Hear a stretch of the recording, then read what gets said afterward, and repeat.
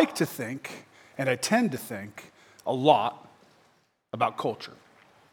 And when I say culture, I'm not necessarily talking about like pop culture. I don't think much about pop culture. I understand that someone named Taylor Swift is very famous. Literally could not tell you anything about her songs. She's dating an NFL player or something. I don't know. But everybody else seems to know. I don't know much about that. I don't think a lot about that. I don't even necessarily mean just like the culture of the world in general, although I do think about that a good bit as it relates to where we are at the end of the age. I think a lot about the culture of the church, particularly the culture of this local church, this local expression of the body of Christ at Acts Church. You can ask the staff, the elders, lots of people I talk to, and it's not uncommon at all for me to talk about sort of culture. And when I say culture, I mean, I think about things like what do we believe, what do we do, how do we do it, how to become more effective at what we do. I think about those things, and I talk about those things a lot. People from our church, people from other churches, regularly talking about that, thinking about that. I got a question, I've had this question come up before, where people say, why doesn't Acts Church have more people? Why isn't Acts Church just ministering to, just get an opportunity to minister to just tons and tons of people? You know, we love people, we love the Word of God, like why don't we have more people? Why aren't we multiplying like crazy, getting to minister to more and more people all the time? And I don't know the answer to that question. And frankly, I'm not sure whether it's even the right question to ask. At the end of the day, the scripture makes one thing clear, and that is that God is the one who gives the increase. In 1 Corinthians, there's Bibles in front of you, by the way. If you'd like to use a Bible as we go through the scripture today, will also be on the screen up here, assuming that the guy back there doesn't fall asleep, which can happen when I preach. So, or you can look at it on your phone, however you want to do it. But we're going to get into the Word this morning. That's a big thing for us. 1 Corinthians 3, 5 through 7. Who then is Paul and who is Apollos? But ministers through whom you believed as the Lord gave to each one. I planted, Apollos watered, but God gave the increase. So that neither he who plants is anything, nor he who waters, but God who gives the increase. Okay, here's the thing. We can do whatever we want to do, but at the end of the day, the increase comes when God wants to bring the increase. And the people that are here are the people God's called to be here, and that's what's important to me. What's important to me is that the people who are here are the people who God's called to be here. God is the one who grows the church, if that's his will, for it to get larger and larger. We are called to be faithful in the Great Commission. And so that's on the wall outside, as many of you saw when you came in, or have seen at some point, or have probably heard me mention it, which I do every other week probably, a lot. Matthew 28, 18 through 20. And Jesus came and spoke to them, saying, all authority has been given to me in heaven and on earth. Go therefore and make disciples of all the nations, baptizing them in the name of the Father and of the Son and of the Holy Spirit, teaching them to observe all things that I have commanded you. And lo, I am with you always, even to the end of the age. Amen. We soldier on. Regardless of the circumstances, regardless of the opposition, regardless of persecution or loss, we soldier on because we have a call. We have a Savior, Jesus Christ, who is with us to the end of the age, amen, right? He's with us. There's a duty to do the best that we can, and that is why I think about culture, because I want to do the best that we can. I want to make sure we're doing things right. As Dr. David likes to say, or is known to say, you got to do the Lord's work the Lord's way. You got to do the Lord's work the Lord's way. And so that is what we try to do. As the body of Christ, we follow the Scripture, even when it goes against the grain of what we want to do. Because sometimes it does. Sometimes it does. Sometimes it would be easier to do things differently. But we were not called to easy. It's not the call. It's nowhere in here where it goes, your calling is easy. Do what's easy. It's not there. In fact, the opposite is there. We're not called to easy. Earlier this year, I asked a question in a study we did on ecclesiology. Ecclesiology is just the study or the theology of the church. What does the Bible say about the church, really, is what ecclesiology is. And we did this. We had the same slide up, and we did this. And I asked this question. The question is 2024 going to be about you or about your Savior? Is 2024 going to be about you or about your Savior? And we did a whole thing on that, and I asked the question many times. I do not know how that's going for you. I don't know. But I want to remind you of the question, because we have to be reminded of what our lives are for. Not just what our lives are sort of what we're doing, what are they for? What has God made you for? And so you have to decide, is 2024 going to be about you or about your Savior? And in that message, we talked about ecclesiology in terms of the Great Commission, how it relates to us as individuals. So sort of, we talked about our church and what we do. We studied how we ought to receive the teaching of the church, how we ought to give, how we ought to serve. You can go back and watch that one if you want to see about that. People love to hear how they ought to give and serve. So if you want to look at that, it's good. We introduced the elders and the staff and talked about what they do and their roles to help equip you and me to serve the Lord in the context of the church. We went through all that kind of stuff. But there's a lot more to ecclesiology, and I want to make sure you know, as Christ's body, or as a guest this morning or online, as anyone who's called to Acts Church or is asking the Lord whether you were called to Acts Church, I want you to know why. There are a lot of whys, a lot of reasons why we do what we do. And I realize that for some people, they have not been part of a body like Acts Church. They've been part of other churches, or they haven't been part of any church, or whatever. They don't know what to expect, or they do know what to expect, and we don't always meet those expectations because we sometimes do things differently than what they're used to. I've been to a number of churches in my life, and every church is a little bit different, but I don't want people to be confused as to the whys, as to why we do things the way we do things, and why we might do things a little differently than maybe experiences that you've had somewhere else. Lord willing, we're going to walk through 3 fundamental goals and fundamental hopes of Acts Church, things that we want to do, who we want to be. We are not going to get through them all today. We will get through one and most of another one. But there's 3 of them. There are 3 things. And this is part of the question, the answer to the question, who are we? Who are we? People might ask you that. You tell them you go to church and they're like, what's that like? What is your church like? What does it do? What are you guys about? And these are some of the answers to the questions of what we are all about. Some of the answers of who we're hoping to be in Christ Jesus. So, 1, we love Jesus. We love Jesus. 2, we love his law. 3, we love you. Those are 3 fundamental things that we aspire to. As the Lord is transforming each one of us, we're trying to do those things. First, we love Jesus, then we love his law, and then we love you. Now, we love Jesus. Why is that first on our list? Well, because it is Jesus that has made us alive, redeemed us from death and hell, and forgiven us. Pretty easy person to put first on the list. Jesus is first. Everything about the all-glorious, all-powerful, all-knowing, all-present, all-loving God, everything about him is wonderful, and he is first. Our lives are about loving God first. Well, how do we know we're supposed to do that? Well, I have an answer for you. Listen to what Jesus says about this. Matthew 22, 34 through 40. When the Pharisees heard that he had silenced the Sadducees, they gathered together.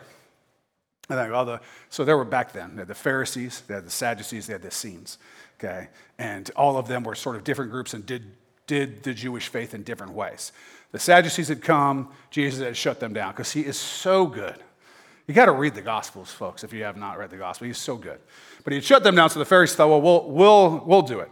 Then one of them, a lawyer, this is what happens. This is why people don't like lawyers, okay?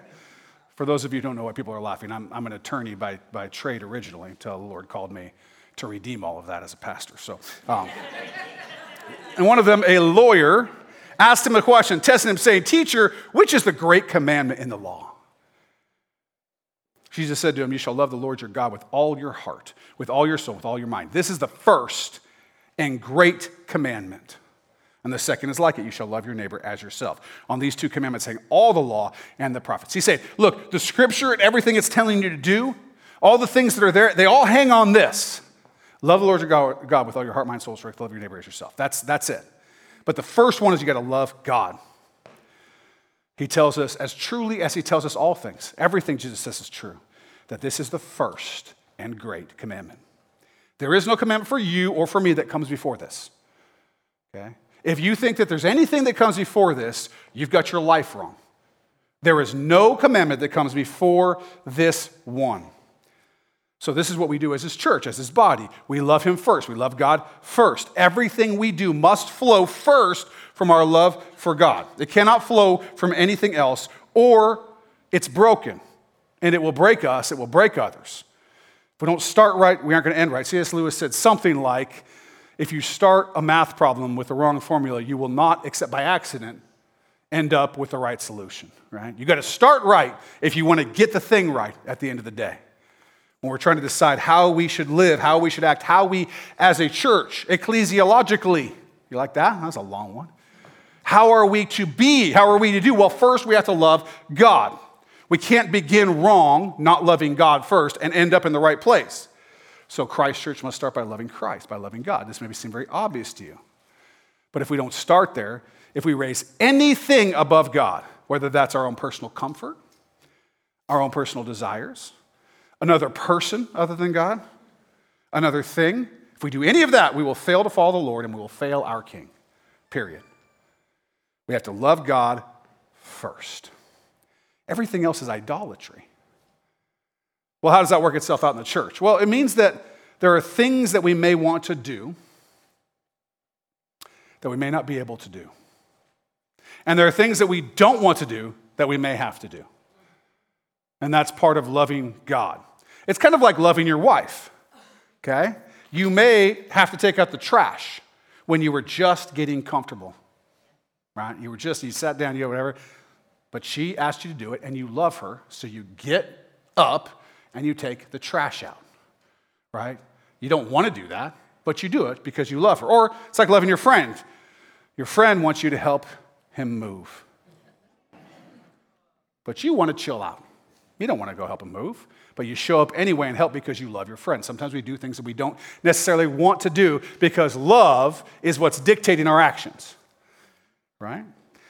I may want to have a disc golf club for the church where we all go disc golfing because I like disc golf. So why doesn't everybody like disc golf? But if that's not where God's leading, we don't have a disc golf club because my love for disc golf can't come above what God's calling the church to do and my love for him first, right? And I'm not saying those things are inconsistent. I'm still considering the disc golf club. No, I'm not really.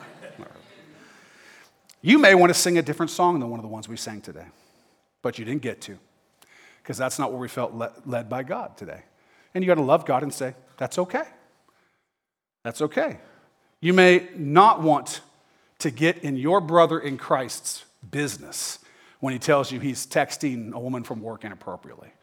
And you just want to be like, I don't want to get involved in that. I don't want to say anything. I don't want to sound judgmental. But he's a brother in Christ. He's part of the body of Christ in church. You don't want to have to get involved in that, but you have to. Because if you love God first, you're not going to put your discomfort or his discomfort in front of doing what God has called you to do. It's too bad that you don't want to. Loving God right means doing things we don't always like all the time. Because he knows what's best, and we don't. I promise you, we don't. I myself do not, and just about anyone I've ever met, they don't either. And if they do, it's usually because they're doing what the Bible says. Okay? We don't. We love Jesus. We love Jesus first for a number of reasons. One, we love Jesus first because Jesus is the Son of God. He is God. He is God. He told us this without equivocation. Matthew 26, 62 through 64.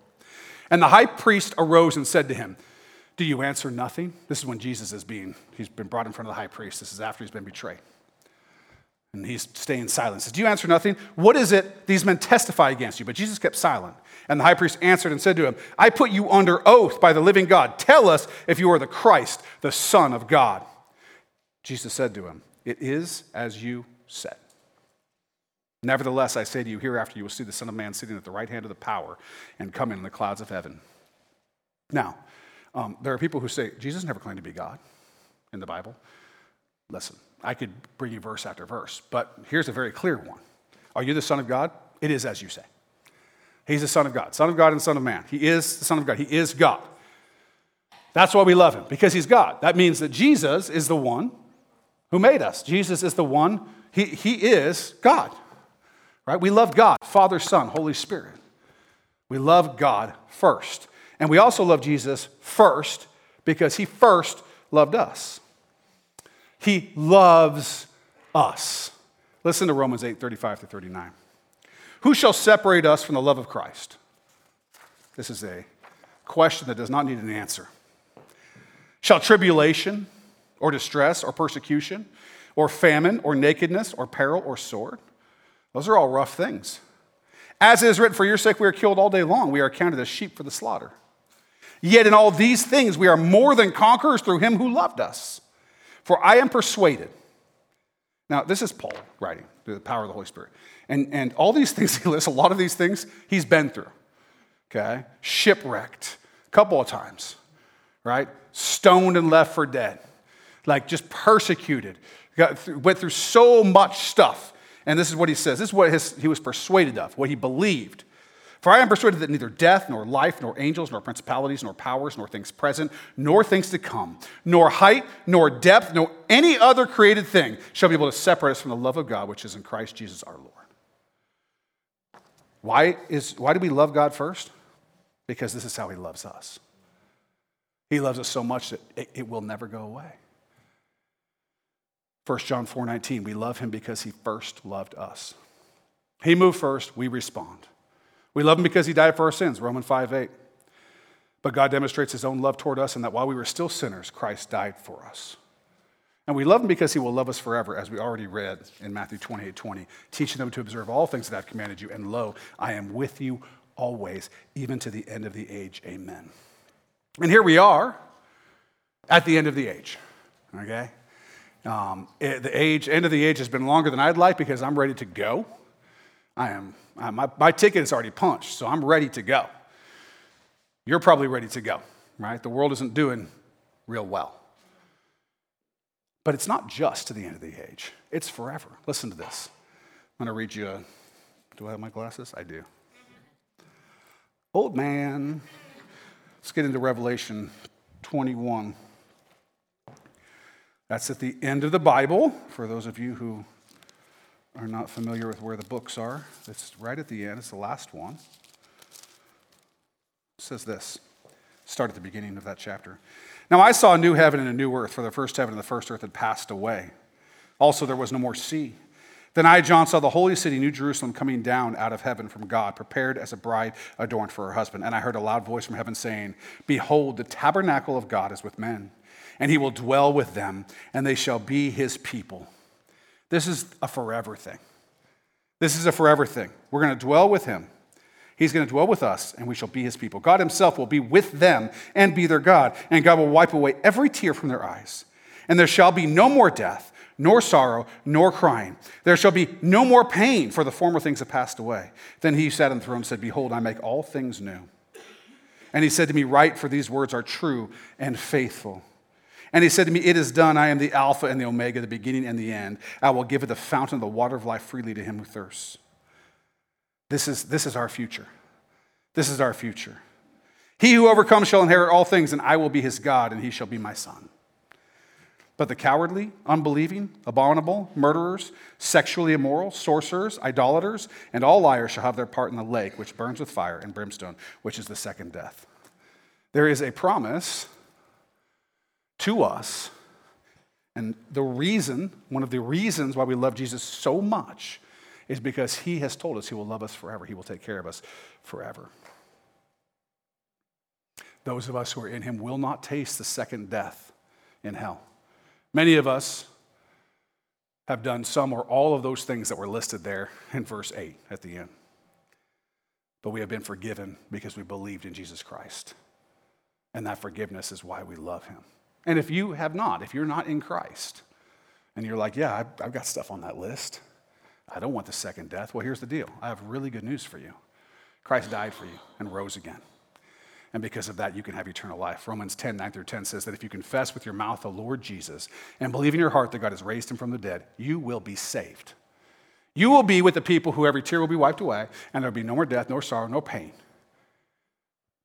You will be saved. For with the heart one believes unto righteousness, and with the mouth confession is made unto salvation. You can be saved from that.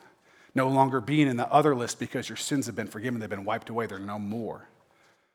And those who do this, confess with their mouth the Lord Jesus, believe in their heart that God raised him from the dead, they will be saved. And those who will not confess with their mouth the Lord Jesus and believe in their heart that God raised him from the dead will not be saved. If you have not done this, today is the day for you. You can't guarantee that you'll live another minute, another hour, another day. Part of loving Jesus first is me telling you this. All of this. I literally did not want to include verse 8 as I was preparing the sermon.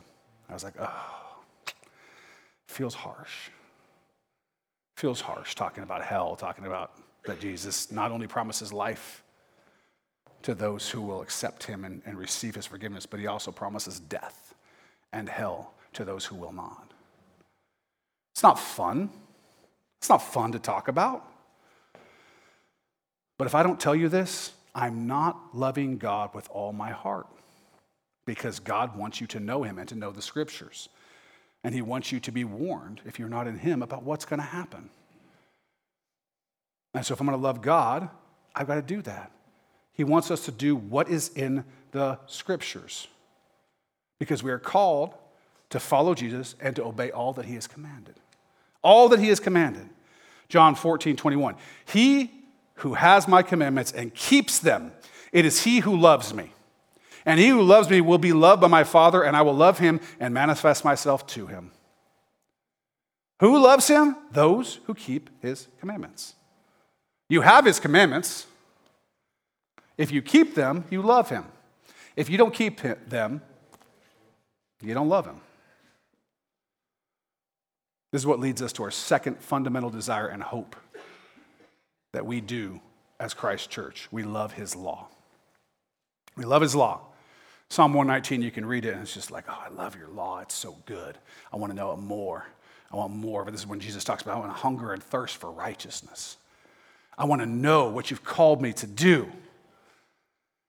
God's given us the scripture. He's literally revealed his word to us. He didn't have to do that, but he did. We don't have to wonder what Jesus has commanded us from the Father. The Holy Spirit made sure it was written down. He says, everything I'm giving you is from the Father. And also, I'm giving you the Holy Spirit. He's going to bring all this to your remembrance. He's going to teach you, right? We have all of that. So, we as a church look to the scripture and follow what it says, even when it is hard to do. And that is how we love Jesus first, and that is how we love his law and the scripture. Even when it is hard to do. He told us that we love him when we keep his commandments. That means something very important. We do not substitute our judgment for God's judgment in the scriptures. Now, if you have never done this, you are a much better person than me, because I have certainly done it. I have certainly in the past substituted my judgment for God's judgment. The scripture is clear, and I try to make it not clear. Right? I try to make it less clear. There's in the law, when I was in law school, I remember learning about all the states and the way that they would, the way they'd interpret things. And one of the things that was kind of a standard coming through the common law, like from England all the way through, was this idea that if you had a contract, right? You've got a contract that's written down, signed at the bottom, and you can read it in what they'd say the four corners of the document. You can read it and it makes sense, then whatever it says is what it says. And you don't get to, for instance, bring testimony out about what you really meant when you wrote it. You don't get to do that. You don't get to say, well, that word didn't really mean that, because it's understandable from the four corners of the document. And then what happened was we started to have these rules about what if there was something that was unclear. It's ambiguous, and we weren't really sure what it meant. Well, then we could go and you could talk about, I think what we meant was this, or the way we've done it in the past is, and you have all these ways of dealing with it. And most people, most states follow that rule, right? If it's clear from the document, you don't get to talk about what you were doing. The judge is going to look at that document. He can read it, or she can read it. She knows, she can see what it says, and then just, that's it. That's the ruling. But then there was this one state, California. Are you surprised? In the law, just so you know, I went to law school in the South, in the southeastern United States, and I don't know if this is true ever, but a lot of people, when they hear that there's a minority position on a particular legal thing, like everybody thinks one thing, and there's a state who thinks something else. It's just so often that it's California, okay? And what California said is that even if what's in the document is very clear, and you could make no mistake about it, you can actually have testimony that creates an ambiguity. In other words, I can say, yes, judge, listen, I know that word says I shall sell for $100. But I'm telling you, what we really meant was I shall sell for $75. We said 100, but we talk like that or whatever. And then once you create the ambiguity, then you can have all the testimony that you could never have before. You create an ambiguity. And I will just tell you, going back to what I'm saying about the scriptures and not substituting our judgment for God's, what we do sometimes is we look at the scripture, and in the four corners of that document, it is very clear what we're called to do, and we go, well, depends on what the definition of is, right? Older people know what I'm talking about. Younger people are like, I don't know what that is. I wasn't born back then. Bill Clinton, you can don't look it up. It's a terrible thing. Don't look it up. It depends on, what does this word mean? And what about, well, is there a possibility that the culture, can we find a way around doing the thing that the scripture tells me we have to do? There, you have this stuff in 2 Timothy about women teaching in the church. You didn't know I was going to go there today. See, I'm going to see who I can make mad today. Here we go. There's this whole thing about women teaching in the church, okay? And what has happened if you go out there and you do the studies with all these different people that are out there? You have people that fall into different camps on that issue. But one of the camps out there says that passage doesn't mean what it says it means, which you can clearly read what it says, because there's this cultural thing going on. And it was that particular church had this thing that maybe, except the problem with that is right underneath that, it takes the reason for it all the way back to Adam and Eve. And so I'm not sure, but I think the culture in Eden was different than the culture in Ephesus where Timothy was pastoring at the time. And so people will make ambiguities where they don't exist. The fact is, it's just a hard scripture. There are hard scriptures. There are things that are difficult. We cannot substitute our judgment for what the scripture says. And as a church, if we're going to love God first, then the next thing we're going to do is love his word, love his law, love what he says. We don't get to twist it to make things easy. We can't decide that we know better because, after all, it's 2024. I'm just now starting to write the date correctly. It takes me about a month or two these days. Another thing I've seen is people not following the scripture because they think that God wants something, and so it doesn't matter how we get there. If the goal is godly, the way we get to that goal kind of doesn't matter. He doesn't care how we get there so long as we get there because it's a godly goal after all.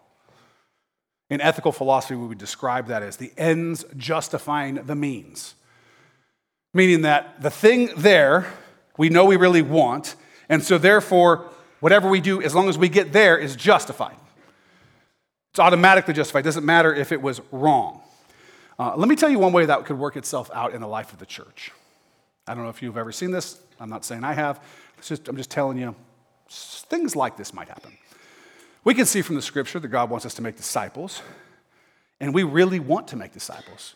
Christians who love Jesus, we want to make disciples. We want to see people get saved. We want to baptize them right up here. We want to teach them all that Christ has commanded. We want to see that happen. We want to see more and more and more people. We see the church growing in Acts. We see the church growing for 2,000 years, and we want to see the church grow. We want to see new people get into the church, right? That could make us desire to have sort of a large church, more disciples for Jesus, right? Then we could reason that to get a large group, we should focus on things that people like and not on things that they don't like. It's all fine so far, so long as the things that people like are biblical and the things that they don't like aren't necessary to teach from the scripture. But it doesn't really work because the fact is teaching the scripture truly requires you to do more than just talk about things that people like. It's more than just encouragement. There's a very famous church, very large church, where the pastor is very clear that he doesn't feel called to sort of teach about the hard stuff, that his job is to encourage. He's got a big smile. You can probably figure out who he is. And I'm not here to judge him. I'm just going to tell you that to say, I'm going to tell you things that encourage you, but not tell you the rest of the scripture is not loving God first. I don't see how it could be. Or at least it's not for me. I feel very much that if I'm going to love God first, I've got to do more than just encourage and tell people things they like. 2 Timothy 3:16 through 17. You've probably heard this verse before. All scripture is given by inspiration of God and is profitable, and we're going to have a list of things, for doctrine, that's teaching, for reproof, for correction, for instruction in righteousness, that the man of God may be complete, thoroughly equipped for every good work. Now, there's a lot more than encouragement in that verse. There's a lot more than I'm going to tell you things that make you feel good in that verse. There is reproof. Now, we don't use the word reproof a lot. I doubt that you guys are saying the word reproof in your normal conversations. I use the cinnamon. Cinnamon? I'm on keto right now, and I said cinnamon, and now I'm like, let's end this sermon and get me a cinnamon roll. Synonym search on Microsoft Word while I was typing my notes for this sermon. Synonyms are just words that mean the same thing or something similar, right? So reproof was there because I knew that some of us may not really understand the word. Actually, I got a better understanding of it too, because it's not a common word. Here's some words that mean something similar to reproof. Criticism, blame, accusation, rebuke, scolding, reprimand, admonition, chastisement, ticking off, and dressing down. What's the scripture good for? Criticism, blame, accusation. He's saying that's part of what this is good for. Why? Because it takes more than encouragement to make us Christ-like. Period. It takes more than feel-good promises of God, which are great, and I love them, and they're joyful, and I could not love grace more. I live in it. But it takes more than that to equip men and women to love and live like Jesus, to serve like Jesus, to work like Jesus, to suffer persecution like Jesus, to have joy like Jesus, to live like Jesus. It takes a lot more than encouragement. I tell you all the good things and I make you smile. And then what happens when something bad happens? And you got to go through something. And I've built you up. I have not fully equipped you. I've only given you the when things are good, that's what Christianity is. Well, I can't do that. And that's not what the scripture does. And that's not loving God. That's not loving the scripture. And it's not loving you. It takes all these things.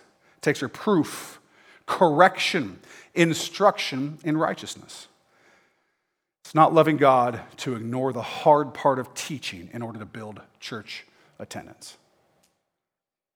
So if you're wondering why we don't let's maybe ignore verse 8 of Revelation 21. Because God put it there. In that section, it's part of the other part.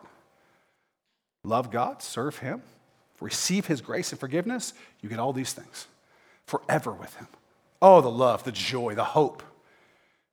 Don't do those things, reject Him, and it's the second death. It's the lake of fire prepared for Satan and his angels that left. It wasn't even made for you. But if you'll reject Him, that's the only place there is for you to go.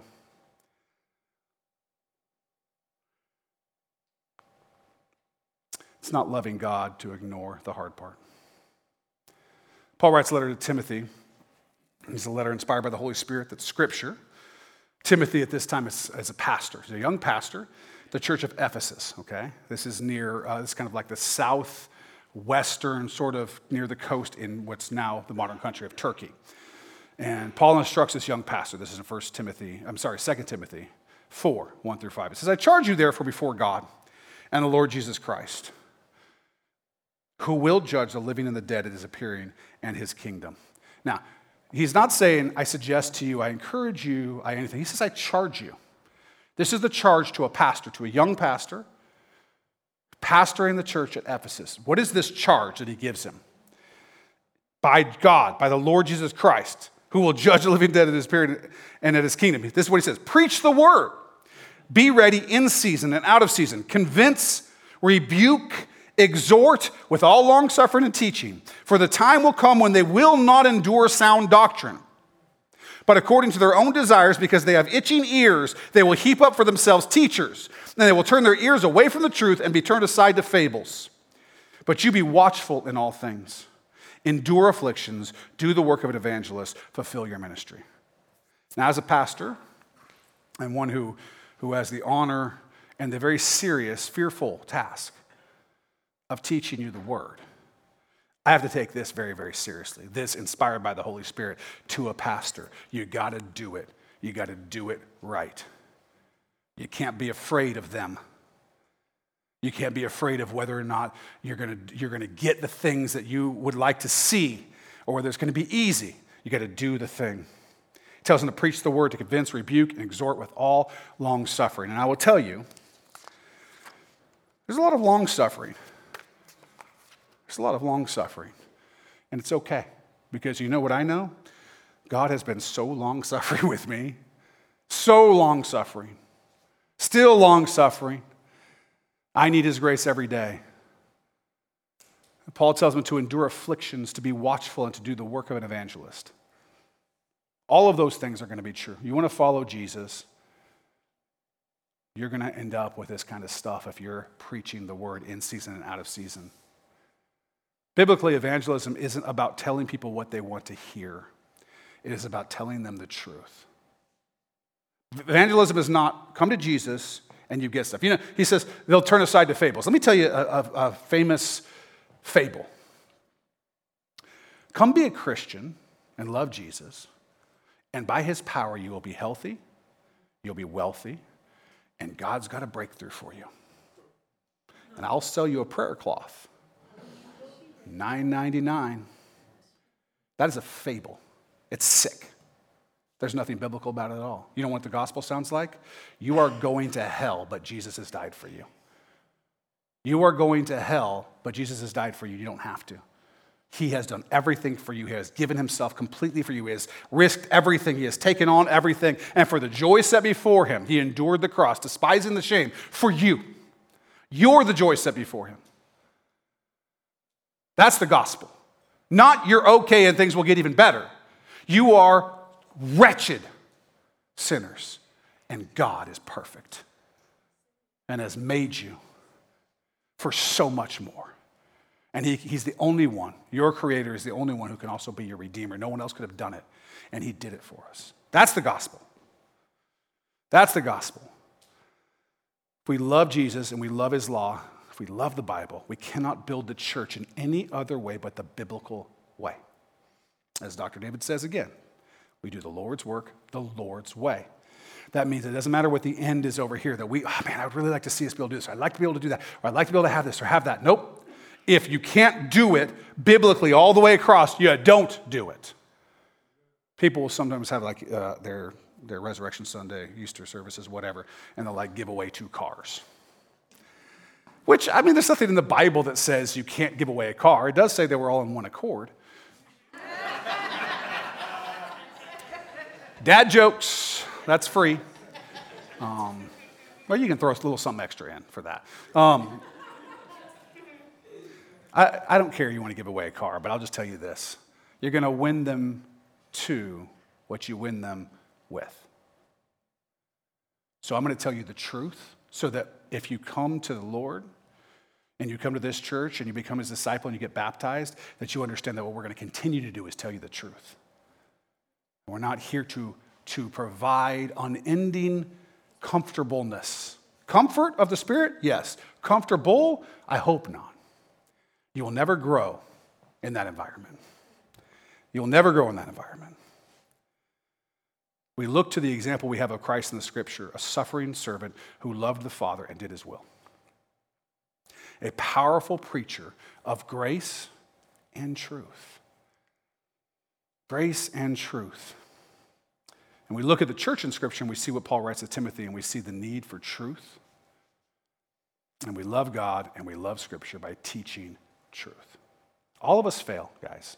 All of us. But let me tell you something. That doesn't make truth all of a sudden up for debate. We have to conform ourselves, transform to the Scripture by the renewing of our minds. We look to the Scriptures, we look to ourselves, we look to the Scriptures, we look to ourselves. We allow the Lord to transform us. We are not going to find ambiguities where they don't exist. We're not going to live lives and justify them because everybody else is doing it. Or doesn't God just have lots of grace? Yeah, you know what it cost him for that grace? The cross. Let's not take it lightly.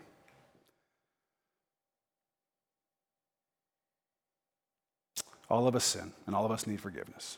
There's no question about that. I'm not saying that you have to be perfect or you don't belong in church. It's absurd. You need to be in church because you're not perfect. I need to be in church because I'm not perfect. God promises us that forgiveness will come when we confess our sins. 1 John 1:9, if we confess our sins, he is faithful and just to forgive us our sins and to cleanse us from all unrighteousness. And he can only be just in that because he's already paid the justice. He's paid the price. So he can forgive you. And he's the only one who can. So grace, absolutely. If you're a person looking for Jesus Christ and his grace, it is there for you, and it is there for you. I live in and love and rely on his grace every moment of every day. I rely on the empowerment of the Holy Spirit to do anything that I do. I cannot live without it. He has made me so reliant on him that my trust has had to grow and grow and grow for him. So I'm not saying we teach the word of God and all the things that you're doing wrong so you can understand how bad. That's not the point. That's not the point. The point is that there's grace, but there's truth. I want you to understand what grace costs so that we don't treat it cheaply. Do not treat it cheaply. God's got a call on your life. Don't waste your time. He wants to see you be fruitful. As the church is called to rebuke and discipline those who refuse to repent, who refuse to turn from their sin. That's a reality. There are a number of teachings that we have to hold to in the Scripture that are very hard. If we're to love Jesus first and love his law, and if we're to love each other, and that's where we'll pick up next week with some of those things that are really hard. So don't miss. If you can possibly be here, we'd love to see you next week. Let me say a couple things. One, if you don't know Jesus, you've come in here today, you're online, wherever you are. You don't know Jesus. You've been checking it out. You're just a guest this morning. We welcome you if you are. You don't really know what it means to be forgiven. You don't really know what it means to follow him. You don't really know what we're all doing here. Today is the day for you. There is no reality more true than Jesus Christ and his resurrection from the dead, his death on the cross. These are historical facts. This is not some spiritualized thing that I'm telling you. Christianity is built not on fables, legends, or spiritualisms that are out there somewhere. Christianity is sitting on one fact, historical fact, that Jesus Christ died and rose from the dead. If that is not true, there's no spiritualizing that. If Jesus did not rise from the dead, we are wasting our time here. But he did. He did. And hundreds of people witnessed that. And those witnesses have been spreading the gospel generation by generation by generation by generation to today. And you are hearing that from me right now. And I hope the Holy Spirit is working in your heart. We're going to take communion here in a second. You guys can go ahead and start passing it out. If you're a Christ follower, you don't have to be a member of the church or anything like that. We're not going to do membership. If you're called here, you're called here. But if you're here with us today and you are a Christ follower, please take communion with us. If you're not a Christ follower, let it pass. There's nothing special about you taking it. It would mean nothing to you. But it can mean something to you if you're not a Christ follower. If you will give your life to Jesus today, if you confess with your mouth the Lord Jesus and believe in your heart that God raised him from the dead, you will be saved. And we'll get you baptized, and you'll start learning. We'll start teaching you to obey all that he's commanded. And you will have a life that's actually going towards the thing that you were made for. And so if that's you today, I just want to give you the opportunity that after we take communion and while we're singing, because we're going to sing a last song, that you would just walk out those doors right back here, and there will be pastors, elders, maybe some deacons back there ready to pray with you. Just come out and just say, I just want to follow Jesus.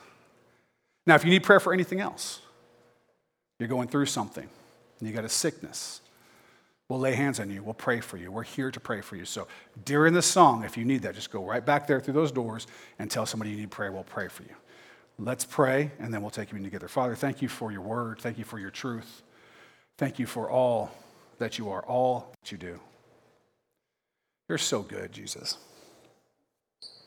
I pray that as a church, we would stay strong in our commitment to love you first, to love your law and your word, your scripture, and to love people and each other. That we would love you with all our heart, mind, soul, and strength, and we would love our neighbor as ourselves. And that we would live like you. We would imitate you and imitate one another as we imitate you. That we'd be a good example to one another, and we would be an example to the world of what it looks like to be in you, Jesus Christ. We love you, Lord. Please forgive our sins. Each one of us now, confess our sins. Help us to confess our sins to you and our heart to you. That you might make us pure and right and holy, that we can take communion with a clear conscience and a clear heart. Let us commit to living the right way. We love you, Lord Jesus. In your name, amen.